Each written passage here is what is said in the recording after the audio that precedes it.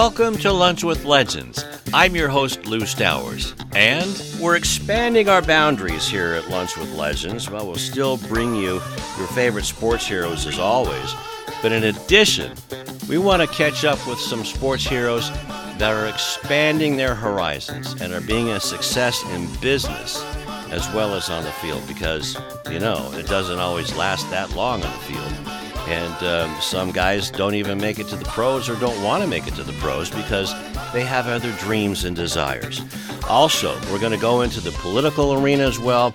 We're going to go into the entertainment arena, wherever you want to go. And you know how to get a hold of us at Lunch with Legends. Today, we're going to talk to a serial entrepreneur. His name is John Cerasani. He was on the Notre Dame football team and the Northwestern football team in the mid to late 90s. So a Division I football player with a scholarship and something in mind. There's a lot of drive for success. John Cerasani, thanks for joining us here on Lunch with Legends all the way from Chicago. Hey man, I'm happy to be here. It's going to be a lot of fun, Lou. It sure is. So did you have this drive growing up for just, it seems like you just have a wide focus, not with just football, but for a little bit of everything. I've always been a competitive person in nature, and somehow in my head, at a young age, I don't know why or how, it wasn't really anyone else in my family is like this. I've just been attracted to figuring out or trying to make profits in different business ventures, anything from like, okay, I'm going to buy this pack of baseball cards that were 50 cents and there's 5 of them here and I could turn around and sell each of them for 20 cents and, make $1 a pack. Like just stupid little things like that, Lou. I've just always looked at life that way. Someone presents me with an idea and I just kind of like try to reverse engineer okay, how's money being made in this idea? And I think it's a blessing and a curse that my mind thinks that way. Well, I don't know. The curse was most of us putting the baseball cards on clothespins in our bicycle spokes and say, well, hey, Don Drysdale, Ernie Banks are on sound. That'll make it sound better. Instead, Right, exactly. So there's a couple MacBooks going for you now. Exactly, and they're in a landfill somewhere. But so was the plan to go in to get the scholarship so you could pay for your business schooling?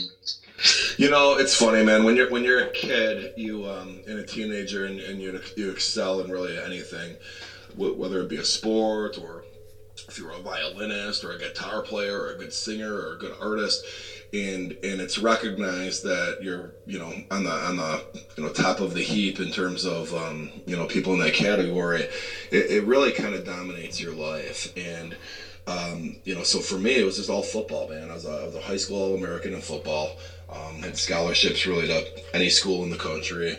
And then, it kind of defines you, and ultimately end up going to Notre Dame, and that defines you even more. Okay, Notre Dame football now even becomes more a part of how people identify you.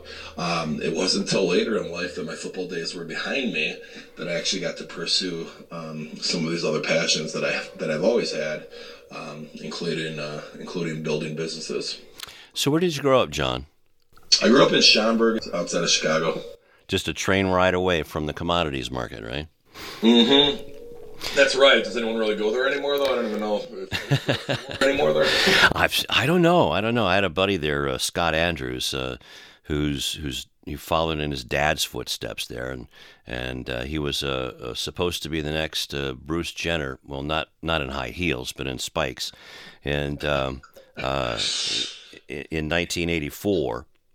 And we all know what happened there in those Olympics, but he made quite a bit of money in the commodities trade there, and so I stayed there at his beautiful house there in Schaumburg, and so Schaumburg holds a little piece in my heart there, and they plus they have great Oktoberfest there.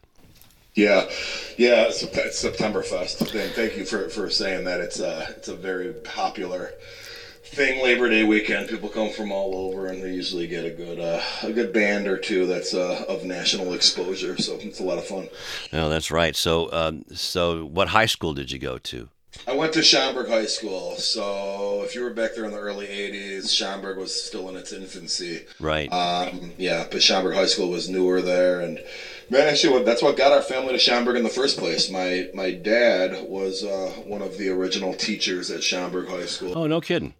Yeah, and he was later named the head football coach. So, you talk about a school that's new. Schaumburg High School has only had, some, it started in the early '70s, but Schaumburg High School has only had three head football coaches in the whole time it's existed. And my dad has the longest tenure there from the early '80s to 2005. You might have seen some of the Andrews sisters. Boy, they were big in softball, volleyball, and basketball. So great athletes, followed in his dad's footsteps. Pretty awesome. I don't know those names, but I'm sure usually people know my name more because of my dad than me. If you're from Schaumburg, chances are you've heard my dad's name. Yeah, he's more famous than I am in that town, at least. Well, Sarasani, that can be quite a big name in north of Chicago and south of Chicago. That's right. But so yeah, the Sarasani name, the legacy, you're carrying on your dad's legacy, obviously, because you can't be a football coach and a teacher without having a great work ethic. Yeah, and I kind of look at life, and this is what I try to instill in my kids. We try to level up every generation. I spend a lot of time out in Los Angeles now, and I come across people that come from backgrounds that may be generational wealth or very prestigious families, and they're the seventh, eighth generation in, and they're born with that silver spoon in their mouth. And what I explain to my kids is, hey, listen, we're not them, but it doesn't mean that descendants of ours could. And every generation of my family, I want to move upward, if it's only 1%, and I think my dad did a good job of that. My dad was the first one to go to college. My grandpa, his father, was an Italian immigrant that was a carpenter. There was no one in that household encouraging my dad, hey, go to school. He was supposed to go get a job as a carpenter and work with my grandpa. He decided to go to college on his own, paid for it, got a job as a high school teacher, and I'm trying to carry on the legacy, not by following his footsteps from a career path, but in following his footsteps from leveling up the family with us, and hopefully my kids are listening and plan on doing the same, and not just living off daddy's coattails. Well, that's true, and when they get older, and like my daughter is now my boss, so in the insurance industry. And speaking of that, you got into the insurance industry out of college, or what happened out of college there? Yeah. What is your daughter, and what side of the business? She's not a broker yet. She's works with WFG and Athene Financial, and right now we're focusing on annuities because of the way the economy is just bleeding the 401ks dry, and if I'm sure you're doing the same thing, telling some of your, hopefully, I don't know, telling your clients that, well, I'll ask you, is it a good idea to roll over that old 401k into an annuity that has a 0% loss floor? You're asking the wrong guy. So here's what happened. So I always laugh. That's why I asked what part of the industry your daughter's in, because insurance is one of those professions that, we might all have the same license, but we're doing a bunch of different things. Exactly. And then I was going to actually lead with this example, or lead with this point, and you're making the example for me right now. I worked in group benefits, so I worked with corporations. Oh, okay. On their group health plan. So, say I'm an 800 employee manufacturing company. They're not dealing. People don't realize this. Their human resources director and their CFO are not dealing directly with Blue Cross. They kind of are, but there's an intermediary between them. Right. And that's the role I would play. Okay. Yeah, and that's where I built my business.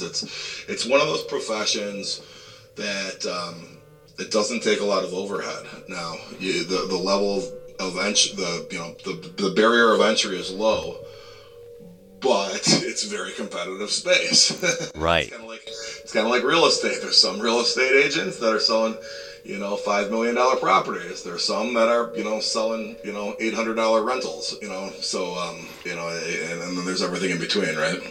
Absolutely. Well, Cassie's also a rock star in taxes.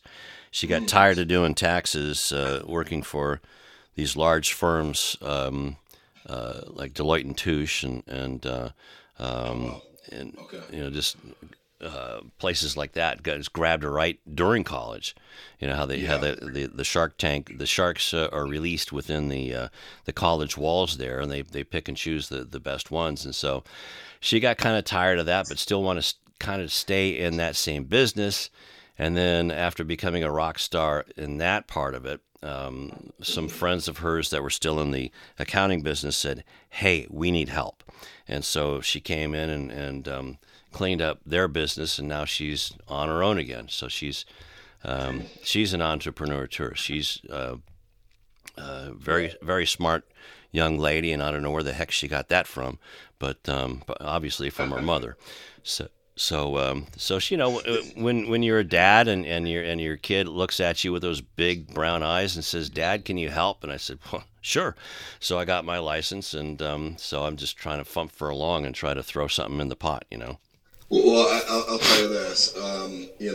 If she's working at places like Deloitte or the Price Waterhouse or KPMG's of the world, Yep, exactly. industries like that, I could tell you, insurance is you don't need the same level of intellect as you do in those spaces. So you end up, you end up going from being around a bunch of super smart people at the companies I just named to an industry like insurance, and then her intelligence will put her on that upper echelon right off the get-go, and now it's just a matter of what you don't have to deal with in those other spaces. This is usually the selling aspect, the actual retention of clients and the acquisition of clients. That's the differentiator I've felt, and that's kind of where I strive, because I definitely was not always the smartest person in the room, but I was good at business-to-business sales. Had the drive of a tight end, that's for sure.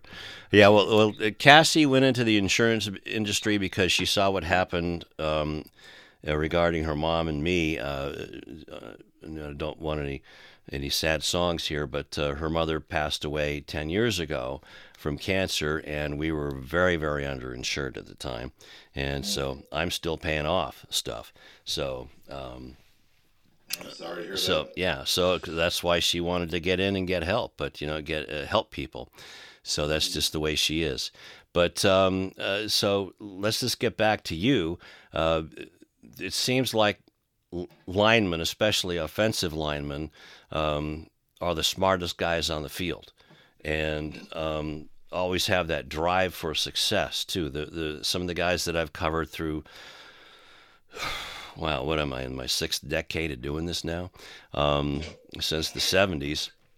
The guys that are the most successful and the most drive to get something done in business are the offensive linemen.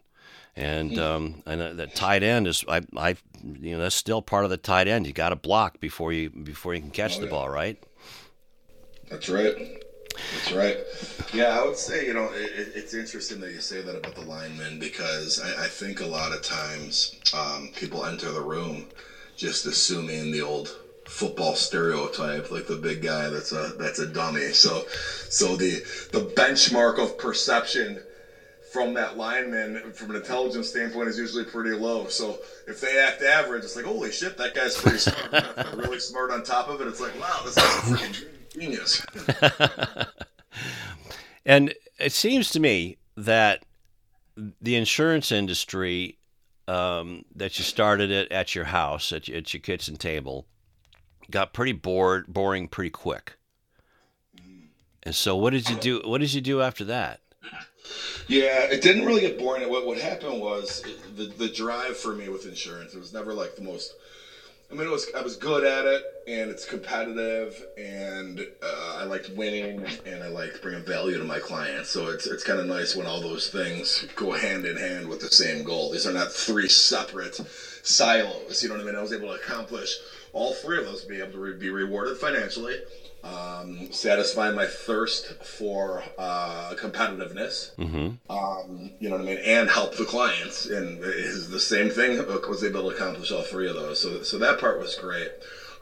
What happened for me was when I built the company big enough, a private equity firm came in and made me an offer that I couldn't refuse, and ended up rolling my entire organization into an existing organization that they were financially backing. And part of that deal required me to work over there for 5 years. Now, anyone that ever built a business and then sold their business, yeah, it's all like, you know, rainbows and unicorns the day you sell it. Oh yeah, we're all going to work together. This is going to be great. But, you know, after a while of then becoming an employee after you built this, and you know, you see things happening around you, it kind of takes some kinks in the armor over time. So by the time that employment contract was satisfied and I could actually retire, I was 42 years old. Wow. And yeah, and at that point it was like, I have no interest in getting back into insurance. I had to sit 2 years out. Oh, no kidding. They had a non-complete clause in there or something? Yeah, and a lot of people think that stuff's not always enforceable. It is enforceable if it involves a transaction. So they paid me a bunch of money. I'm not allowed to just like turn around and steal all the clients they just bought from me. You're right. Exactly. So I had to sit out 2 years regardless and really think about it. And what I found about myself during that 2 years was, hey man, you know what? There's a lot more to this life than you know, just building a company and insurance and everything else. The insurance has gotten enough of me right now. I gotta go do something else with this. We're only here once, you know, that we know of. That's for certain at least. And you know, and how do I want to spend that time here? Very happy with what I did from an insurance standpoint. Enjoyed it. But okay, this second chapter of life here, let's mix it up. So you decided to go into venture capitalism. What exactly is a venture capitalist?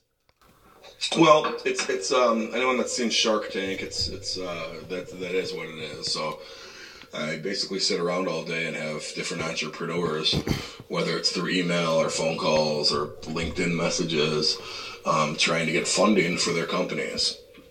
And you know, listen, when you're the one writing the check, when you're the one giving them the money, everything's kind of on your terms. So if tomorrow I don't want to wake up till 11 a.m., Lou, guess what?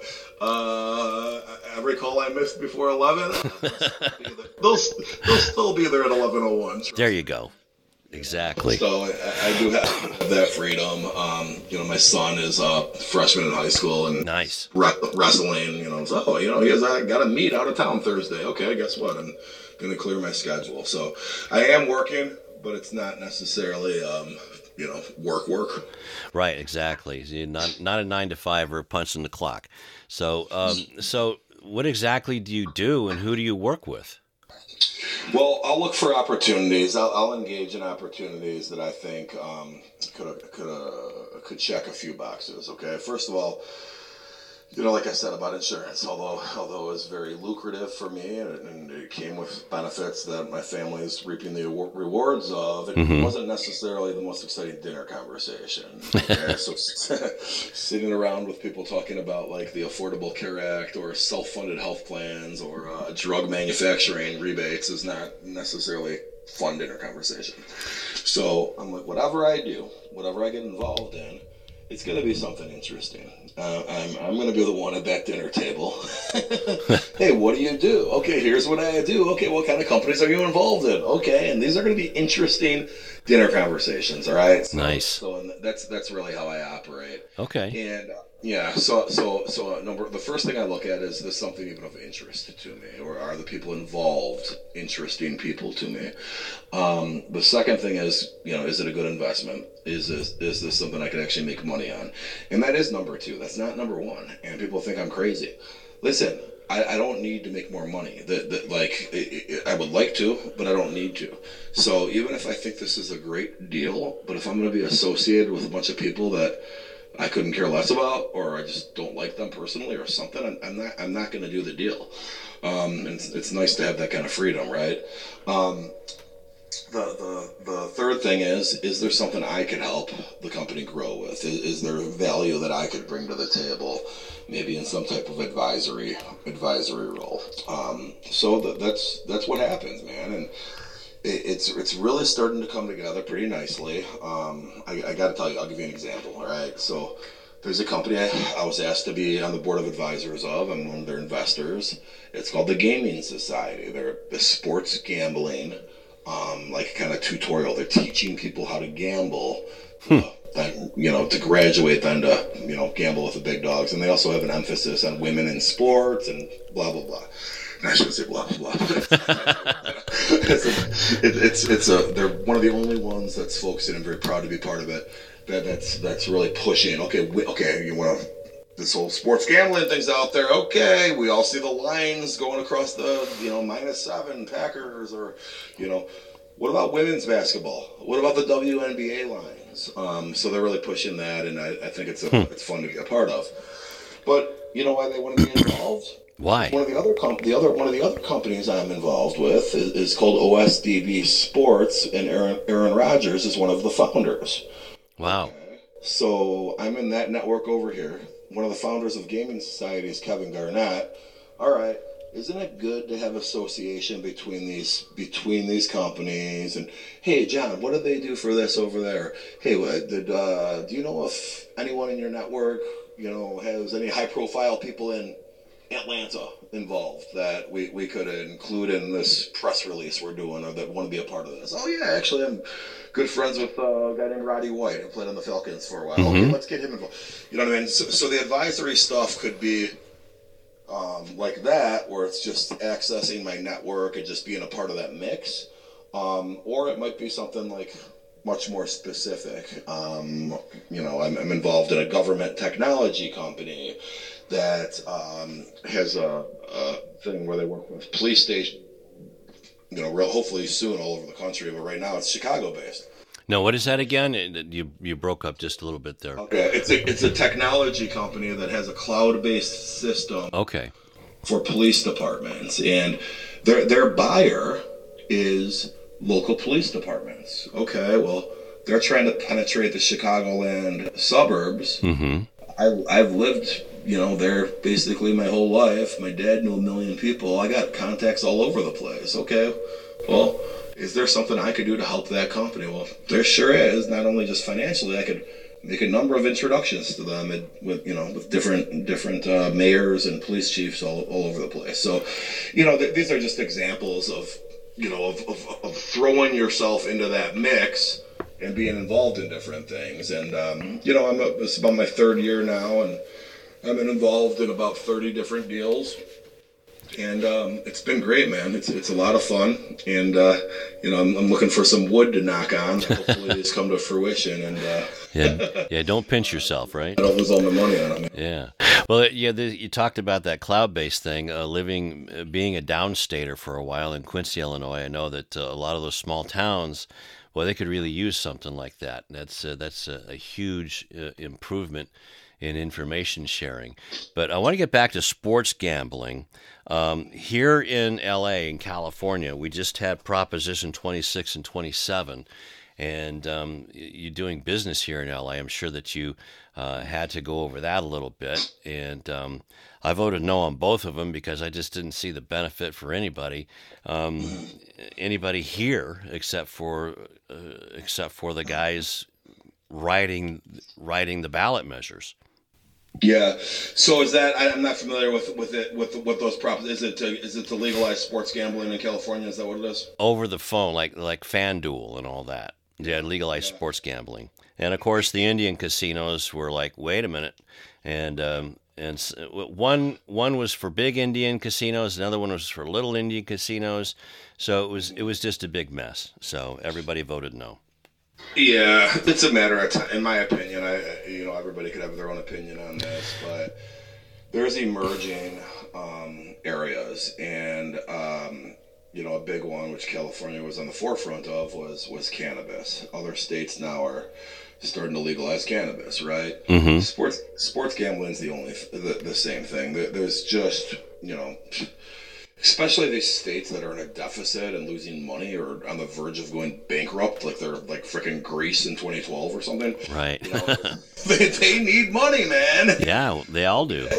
So y'all want to go bet with these bookies that are doing it illegal that we see nothing of, or do we want to, you know what I mean? So I think it's only a matter of time. I'll tell you what though, man. I got a place in West Hollywood, and I spent half my time out there, half my time in Chicago. And you sit around and watch go watch primetime TV in Chicago for 3 hours. Go watch the same primetime TV in LA for 3 hours. Okay? There's only one difference. Difference. What's that? In Chicago, every other commercial is for a gambling app or website. In California, you're still seeing frickin' Applebee's commercials. They don't even exist in Chicago anymore. The sports gambling companies have bought all of the marketing, all of the advertising space. Like the Denny's of the world barely advertise anymore. Wow. Wow, that's something. Now, I thought that anybody could pick up a phone anyway. That was the. I mean, I didn't care that some of these people were saying, "Well, your child could pick up a phone and make a bet, and that could lead to degenerative gambling." Well, okay, you either are or you aren't anyway in gambling, but it's going to happen. I know it's going to happen, but it just has to be presented in a certain light. Yep. And here's just my humble opinion on this stuff. And before sports gambling became legalized anywhere, everybody had bookies. There's damn websites that'll say, for entertainment purposes only, but the websites were set up for bookies to access and use as gambling accounts. It's not uncommon. Anybody that gambles is familiar with what I'm talking about right now. There's a few that listen to this show. Here's the thing, man. I feel like the degenerates are still going to go. And that's Mr. Degenerate to you. Yeah. That's Mr. Degenerate to you.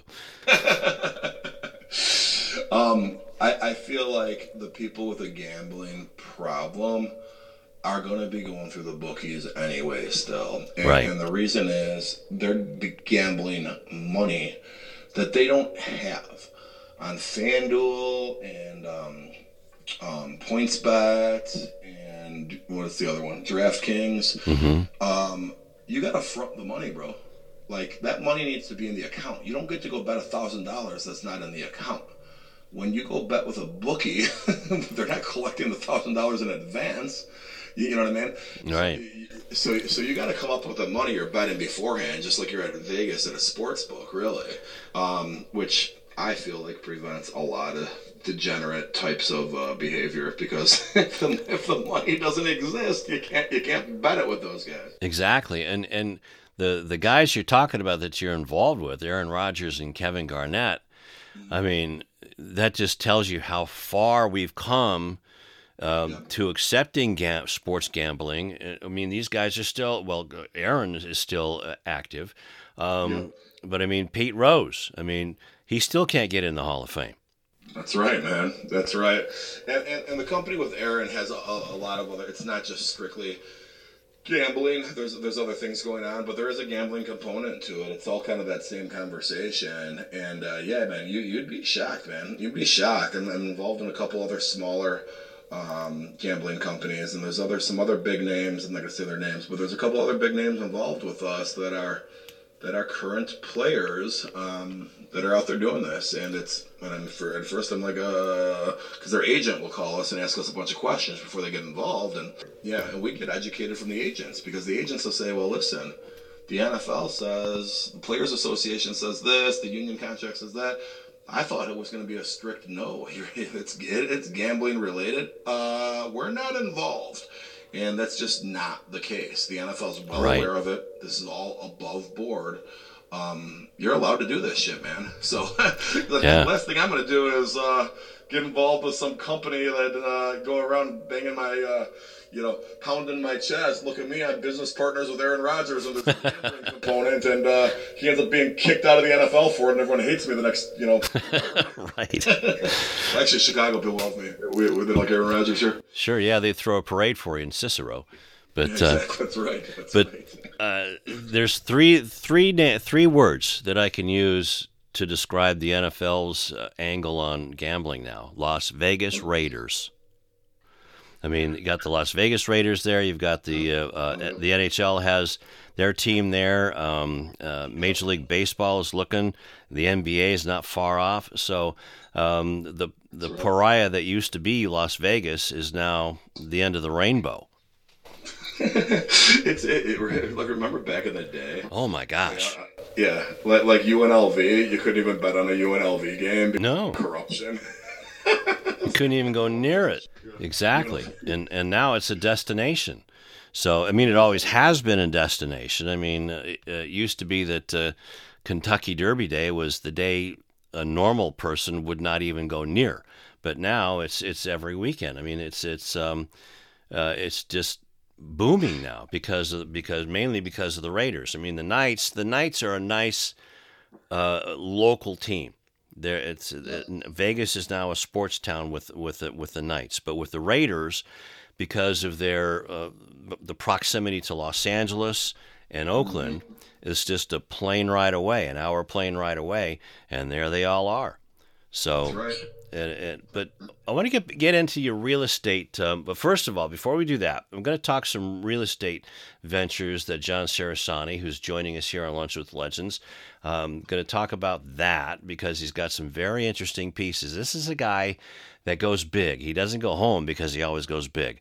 We'll be back with more of Lunch with Legends right after this.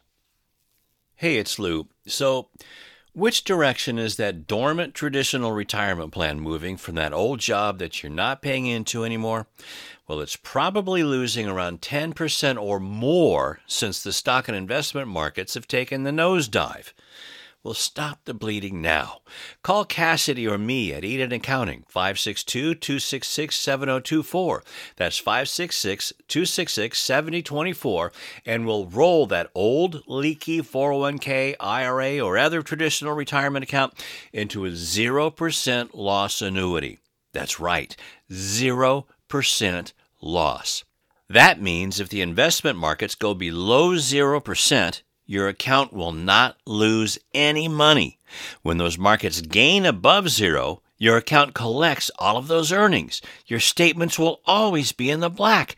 No more losing that car, the kids' tuition, that vacation, that new house. Traditional retirement plans have lost 10% or more of their value in 2022. Stop losing your hard-earned money and earn the benefits of a zero-loss floor annuity today. These annuities are also life insurance policies for your beneficiaries. It's a win-win. The only thing you lose with a rollover annuity from Cassidy or me is that headache from watching your old retirement plan literally go down the drain. Call Cassidy or me at 562-266-7024 now, and call us for a life insurance policy checkup. What about your overall financial situation? Let's check that out too. That's Eden Accounting, 562-266-7024. That's 566-266-7024. Back for the second half of Lunch with Legends. I'm Lou Stowers with John Cerasani, and a venture capitalist, a tight end turned venture capitalist. Now he's doing the same thing he did on the football field, doing a button hook or a skinny post or a little waggle and getting those first downs and helping the running backs getting the first downs or the touchdowns.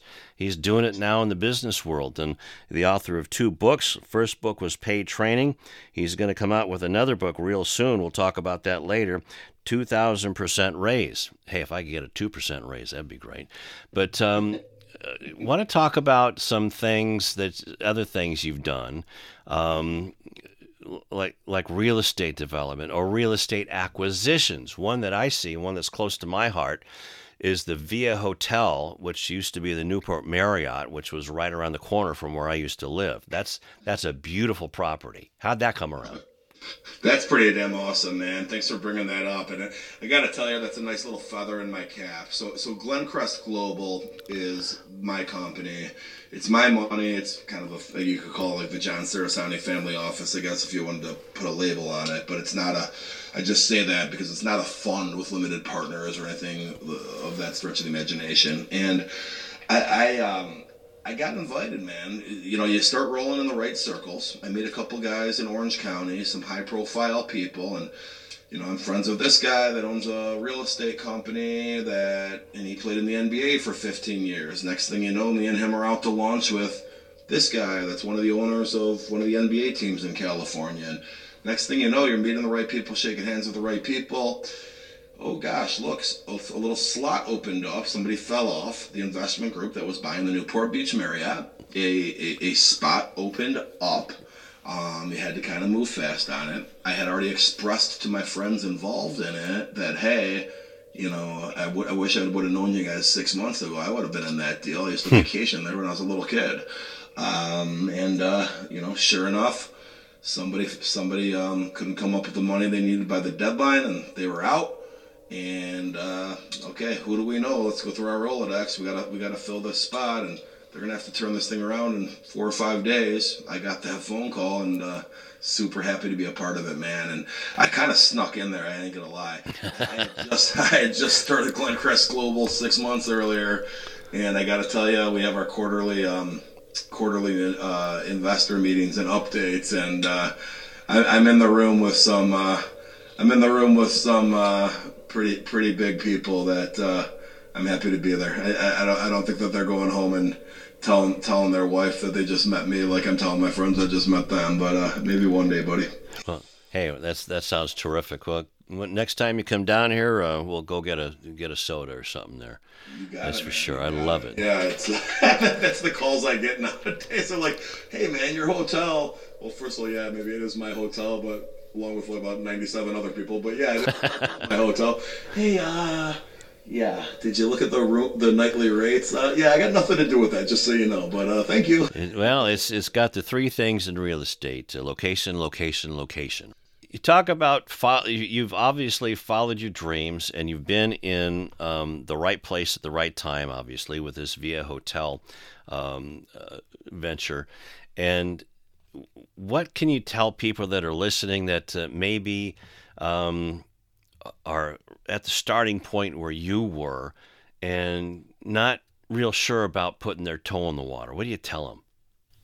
Yeah, I mean, I gotta tell you, man, just don't get over your skis, you know. Especially when you're getting into something new in the investment space. That first year, everything seems like a great idea. Hey, man, I got this product, this invention, this, you know, whatever, and oh gosh, okay, well here I'm gonna invest in this and invest in that, but you know, and then they all go out of freaking business, or a portion of them do. And there's just stuff that I know now that gosh, that was a really bonehead move that I put money into that deal 2 years ago, and I'm sure 5 years from now I'll look back and say the same thing say the same thing about now. But what I did do intelligently was never overextend on what I did become a part of. And I don't care what level you're at, man. Like, hey, listen, let's say your buddy's opening up a pizza place, and you know, he needs $100,000. Dude, give him 15. Let him find the 85 grand somewhere else. Don't go in the whole 100, buddy. You know what I mean? And that's the kind of way to look at it. Obviously, my deals are much bigger numbers than that, but I'm trying to relate to the general public here, you know, and it's freaking the truth, man. Just as good as shit sounds, there's so many things, especially in new business ventures, that could go wrong, that are just not foreseeable, and that's the way it goes. Yeah, and following your entrepreneurial dreams, that's something that everybody wants to do. They want to be their own boss. They don't want to have to clock in. They want to wake up at 11:15 and not 6:15. So, right. So that's something. But you got to put in the time before you can do that, right? Well, that was what my first book was about. Actually, it's called Paid Training, and Where can we get I that? Where can we get paid training? it's on Amazon, but just you know what, just wait till my new book comes out. Don't even buy that book. I mean, that's I wrote it in 2011. My Okay. new book coming out is so much more robust than that one. But it's called Paid Training. If you're listening to this and you want to buy it, it's on Amazon. I appreciate you buying it. But wait a couple months. My new book is a lot more robust than that one. Which would be But 2,000% raise. yeah, 2,000% raise, correct. And the concept behind paid training, and actually in 2,000% raise, I include a section on paid training as well. But the idea is that you work for someone else, learn the trade, then quit that job and go out and be an entrepreneur with with a full arsenal versus so many other people, man, that screw that up. Oh, I'm an entrepreneur. How the hell do you an entrepreneur for what? Like, you never had a job. You'll hear people pride themselves on never having jobs, and that's great, but there is no glamour into going out there and wasting investor money because you're still getting taught or teaching yourself an industry. You want to go get investors to give you money, and then you jump into this business and you don't know what the hell you're doing. No. Okay, no. Not only are you going to get pissed off investors, you're going to lose friends over that too. It's reckless behavior. Right. So what you should do is get a job in an industry, learn the trade, then go start a company within that industry that that you're well positioned and already know what the hell you're doing. If you have some money that you want to invest, become a venture capitalist, what are some of the businesses to stay away from? Well, anything technology related. Really? Well, not to stay away from it, but to be aware that most people don't realize. Like, if you want to dabble as like an angel investor, and you're saying, okay, Now what's that? you just got to be aware that technology related companies, it's going to be a long road because that technology needs to be developed. They're usually burning through money, constantly raising money. Takes a long time to monetize, and then when they actually start making a profit, it's so many years down the path, and then they need to have somebody come in and buy them after they're profiting, and then finally you get your return on investment if they're still in business, and that goes that way, and you're talking about a long path typically. I'm not saying to stay away from that. I'm involved in a number of those, but you got to just have an awareness. If it's an early stage tech company, you just don't plan on getting your money back in the next 2 or 3 years. Okay. It's going to be a while. Now, what's an angel investor? I mean, people that live that aren't Dodger fans in Southern California are angel fans, and an angel investor is somebody who hires Josh Hamilton. So what is an angel investor? Yeah, so an angel investor and a venture capitalist is really the same thing. Usually somebody that calls themselves an angel investor is usually somebody that maybe the check size they're writing is much smaller than maybe a person that would call themselves a venture capitalist, and that's really the only distinction. And it's not even black and white; it's very, very gray. Okay, all right. So it's the whole business of venture capitalist. You have to have a lot of gray. It's not a black and white deal, right? Oh yeah, man. Yeah, I mean, if you look at the stuff I'm doing, it's called early stage venture capital. Some of these ideas are not even like, up and running yet. It's like they're still forming their damn corporation. And, when you get into that space, you look at it like this. Okay, if I'm going to get in 10 deals, I'm going to probably break even on 3 or 4 of them. I'm going to lose on 3 or 4 of them. And then 1 to 3 of them, whatever's left, I hope I make a bunch of money on. Okay. So like we call the overused term in the industry is the unicorn. You're looking for that unicorn. You know what I mean? I gotcha. Now, there were people like me. There were angel investors that were getting involved in Uber, in Snapchat, in Facebook once upon a time, that were putting money in when these were small little companies, little did they know, they'd be rich off of that, $25,000 investment, 10 years later, right? Yeah. Those are the unicorns. You and I were talking about that the other day. It's like, how do you make money on something that's not really there? Yeah, exactly. Like these e-coins, the Doja coins or Bitcoin. I still don't get that. My son does it, and he's been pretty decent at it. But it's like, nah, I forget it. I'm not. There's nothing there. What's backing it up?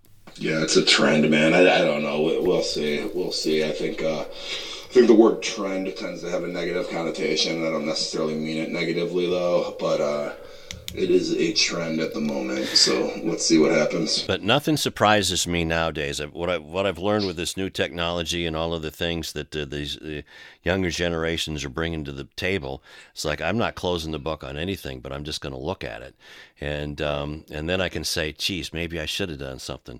But speaking of that, we've talked about some of your successes. What has been your biggest albatross? Is that a synonym for disaster? Yeah. What has been the big floater in the toilet? I know. I'm just kidding. I'm trying to buy.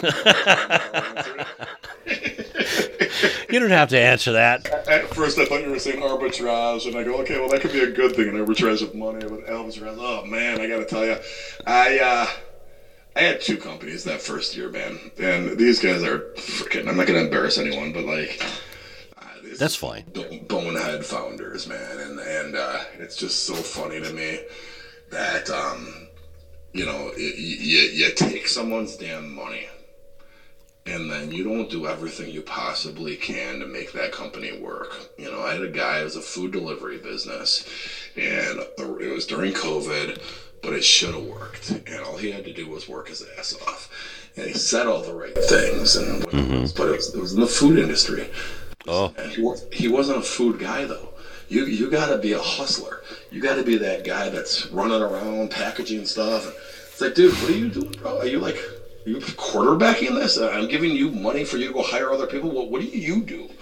and surely you run out of money and wanted me to put more money in. There's no way I'm giving another penny. You don't have the grit to pull this off, and it was just very, very disappointing. So you lose 6 figures on a deal like that because I didn't properly vet the founder. And then I had another deal right around the same time. It was like 2 big L's right in a row, and it was shitty. They were trying to do something internet-based, and it was social media related, and involved hashtags and other pieces and things that were trying to monetize, and they thought it would be this big trend. And, this person knew a lot of people, and, there's things that I thought he would be doing that he didn't do. I go, are you even, telling your friends about that? He's trying to be, too cool for school and wait till the company, arrived, and then go tell everybody about it. It's like, wait. Aren't you wearing this on you should be wearing this on your arm right now, screaming high at the top of the mountains. This is your company. And he's more worried about not looking cool if it doesn't work to his, friends in LA. I'm like, this guy, you gotta be effing kidding. Don't take investor money then if that's how you're going to operate, buddy. I had no idea. And it was right around that time where I realized that there's wannabes, okay? Mm-hmm. Listen, man, you can't be in this space, dude. You are not a guy that could get shit done, and it's both of those people I was just talking about. You might say the right things, right? Your heart might even be in the right place, but dude, this is real money. You're taking money from somebody else, and you're not doing every damn thing you can to succeed. I mean, it is what I referred to earlier: reckless behavior. You should not be doing this.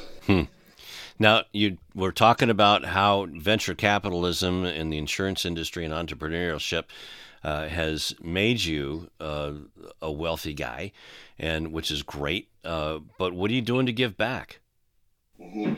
Oh, I do a lot of philanthropy. So one of the things that I've kind of made my mission, and I don't really talk about it that much, but the people that I'm involved with, they know very well who I am and appreciate it. So the reason I succeeded in insurance was because I developed a niche space working with higher education institutions. And What a lot of people don't realize is that private colleges and universities, the small ones, are drastically underfunded.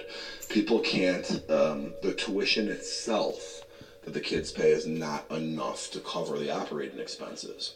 So what a lot of these schools will do is number of capital campaigns, fundraising, just endowed scholarships, a number of different things. So what I like to do is couple that, funding these schools, because I'm trying to give back to them. They're my clients that helped me get to where I am in life.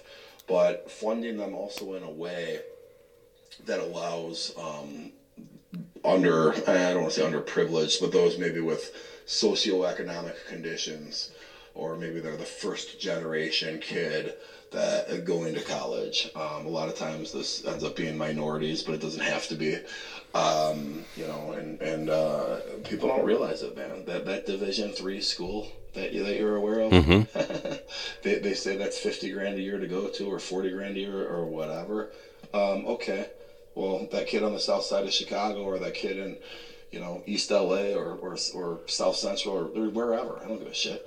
Like, they can't afford to go there. Okay. Right. Guess what? He's probably not going to go to college then. Well, wait a minute. He could play on their basketball team, or he could play on their lacrosse team, or this girl's a soccer player, but there's no way her parents could afford that $30,000 to go to school there. People like me giving to these schools allows those kids to go to school. That's awesome, because living back there for a few years, I really loved going to those NAIA schools and those D2, D3 schools. There's a ton of them up and down the Mississippi Valley that are terrific schools, and even here on the West Coast too. They're just little gems that are surviving. Well, how can we get a hold of you, John, as we're getting close to the hour mark here? How can we get a hold of you? You got it, man. So I have a website called 2000%raise.com. Okay. Is everything you need to know about my podcast, as well as my book, get in our email newsletter. What's your podcast? Yeah, it's also called 2000% Raise. Okay. I interview entrepreneurs. So 2000%raise.com, and then I'm very active on Instagram and TikTok at John Cerasani. That's CERASANI. Cerasani. Right. Okay. That's right. And I put out short little clips of usually different business-related pieces of advice for the audience. Do you do any motivational speaking? You know what, man? It's so funny that you ask me that. I'm going to sound like an ass, I don't even know how to answer this, but I guess I'll answer like I was going to. I've been encouraged to. I've been asked to. Lou, I got to tell you, man. It's a grind. You see the people out there doing that, like actually for a living. Right. I don't know if I have it in me to travel around like those guys do, and you'd kind of need to, because you'd want to hone your skills of being good at it. So I haven't gone down that path yet, but it's definitely on the radar screen. We shall see. Well, either you have it or you don't, and buddy, you have it. So.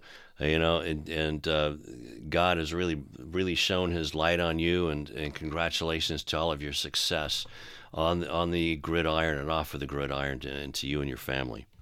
Well, I really appreciate that. Thank you.